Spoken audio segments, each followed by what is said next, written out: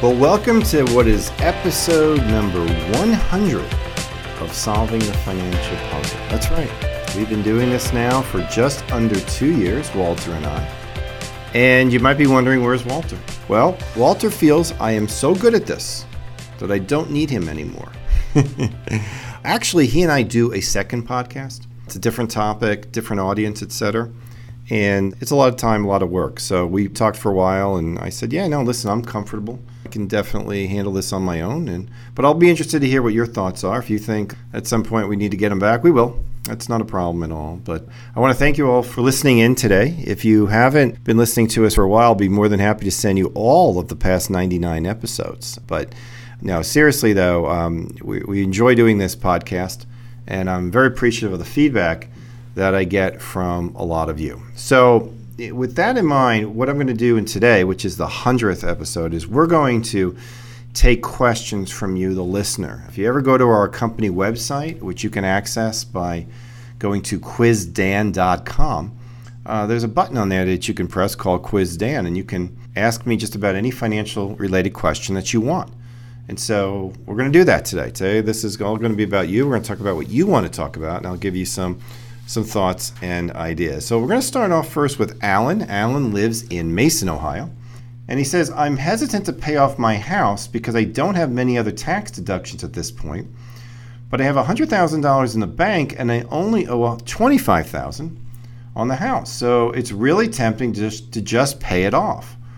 What are your thoughts? All right, well, first of all, Alan, when you have a mortgage, the only thing that you can deduct from your income tax, for your income taxes, is the interest that you're paying on the debt. Well, if you have a $25,000 mortgage, and I'm assuming you probably have a 3 or 4% interest rate, that's not a lot of money. You're probably paying no more than $1,000 a year of interest. So that's not saving you a ton of money when it comes to tax time. I don't know what your marginal bracket is, but that might only be saving you a couple $100 a year.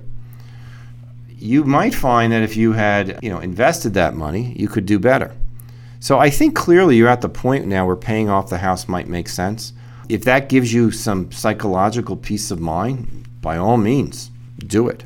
I'm kind of in agreement with Dave Ramsey that the new status symbol should not be the Mercedes in the driveway.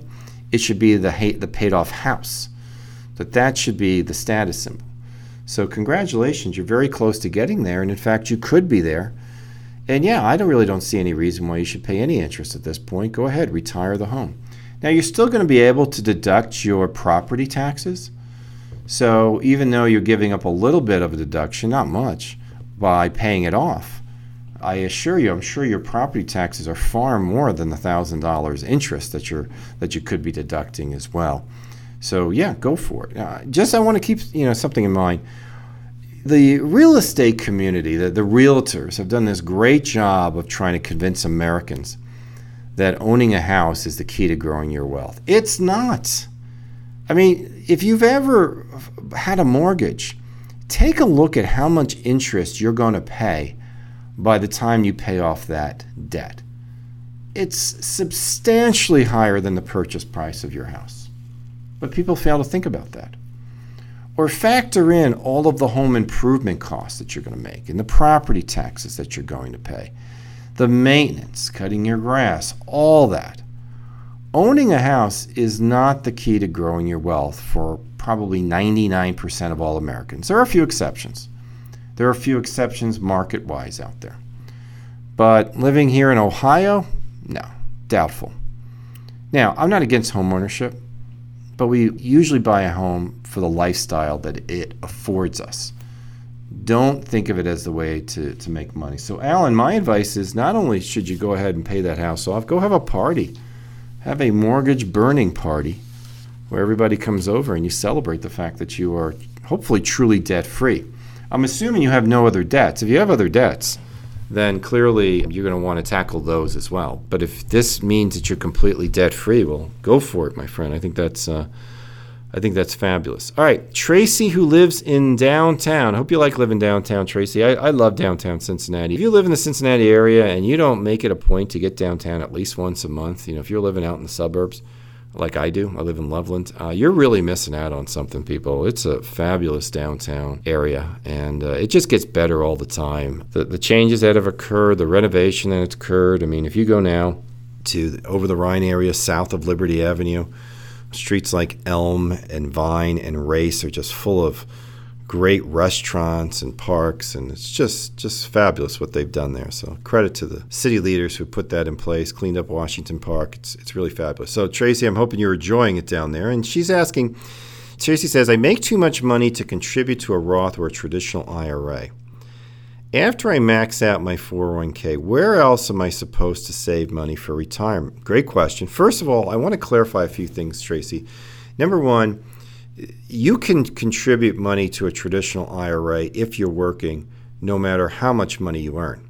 The issue here is whether or not you can deduct those contributions, if you can deduct them from your income taxes. But you can always put money in an IRA, and you can get tax-deferred growth on that money. That has no earnings limits to it. And in fact, if you are a high earner, but your employer does not have a retirement plan, then you can still deduct your contributions to a traditional IRA. So a little bit of misnomer there, misunderstanding a lot of people have about it. Now, the Roth IRA, you're right. The idea behind the Roth IRA is you're putting in after tax. The money will grow tax deferred, and you can later pull it out tax free. There is an earnings limit on that. However, there's a way that you can put money into a Roth even if you make $1 million a year. And the way that you do that is by first putting the money into a traditional IRA, which has no earnings limit, and then converting it to a Roth IRA. So you could put money into a traditional IRA on a Monday, you could convert it on a Tuesday. And assuming the money didn't grow at all, well, you could do that completely tax-free. Now, if you have other IRA accounts, it's much more complicated than that. And so I'm assuming you have no other accounts, that all your money's sitting in your 401k. But clearly, that's a vehicle that you could use as well. You could obviously set up a brokerage account and have the money in your name. You will get taxed on the realized gains and interest you receive over the course of the year. But, there's no rule that says that all of your retirement savings have to be in tax-deferred accounts. In fact, I think that's part of the problem, is we've gotten so caught up in that we keep kicking the tax can down the road, and we assume tax rates will be lower in the future. But what if they're not? You have to be mindful of that. In fact, I would encourage anybody who's got most of their money sitting in their 401k plan to get a copy of our Retirement Rescue Toolkit, because in there I go into the fact that if that is the case, if all your money's sitting in a 401k, it's essentially a ticking tax time bomb. And you need to start taking steps now so that you can have a tax-free retirement. Because what if tax rates go up in the future? I know the current administration wants them to go down, but right now we can't get anything done there. And that's the current administration. The next administration can have a completely different outlook on things. Okay, Phil. Phil, who lives in Covington. No matter what I do, I can't seem to get my wife engaged in our financial planning. Is that okay? Or do I need to figure out a way to get her involved? Well, no, ignorance is never okay. But I will tell you, Phil, I work with lots of couples. And almost every case, there's one member of the family who's totally into the finances, and there's another one who's not. That's okay. That's fine. But it is important that you be educated, that you at least know what you have and you understand the plan that's in place. And if there is no plan, which is usually the case, then that needs to be rectified. That needs to be fixed. I think that there's a number of ways you can tackle that. If you're working with somebody, if you're working with a financial advisor, it's important that that financial advisor provide a series of ongoing education for both you and your spouse, so that these concepts that some people view as being complicated are much better understood. I think for many people, it's not that they're apathetic, they're just maybe overwhelmed by the process, and there's no reason for that. If you're working with an advisor, that advisor's job is to simplify the process for you, so that's quite clear as to what is going on and why he or she are making the recommendations that you're making. So please, as a couple, you owe it to each other, to everybody be knowledgeable. You don't have to be an expert, but you need to understand what the plan says and what you're doing. Someday there's only going to be one of you, and if it's your spouse and she doesn't have an interest in it, well, there has to be a contingency plan in place to address just that issue. Okay? Great questions, everybody. Keep the questions coming. Go to quizdan.com, click on the button there that says Quiz Dan.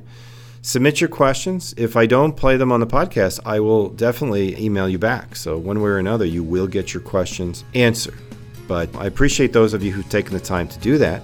Until next week's show, I'm Dan Caprill, and thank you for listening to Solving the Financial Puzzle. Thanks for tuning in to Solving the Financial Puzzle. If you want to find out more about Dan Caprill or about today's topic, visit matsonandcaprill.com. And be sure to join us for the next edition of Solving the Financial Puzzle.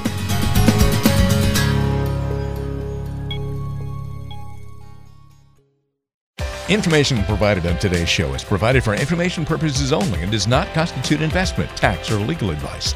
Information has been obtained from sources that are deemed to be reliable, but their accuracy and completeness cannot be guaranteed. Always consult with an investment, legal, or tax professional before taking any action. Dan Caprill is an investment advisor representative of MPM Wealth Advisors and Caprill Wealth Coaching, LLC. Both firms are registered investment advisors. To obtain a copy of Form ADV and a private policy statement for either firm, call 800-353-7923.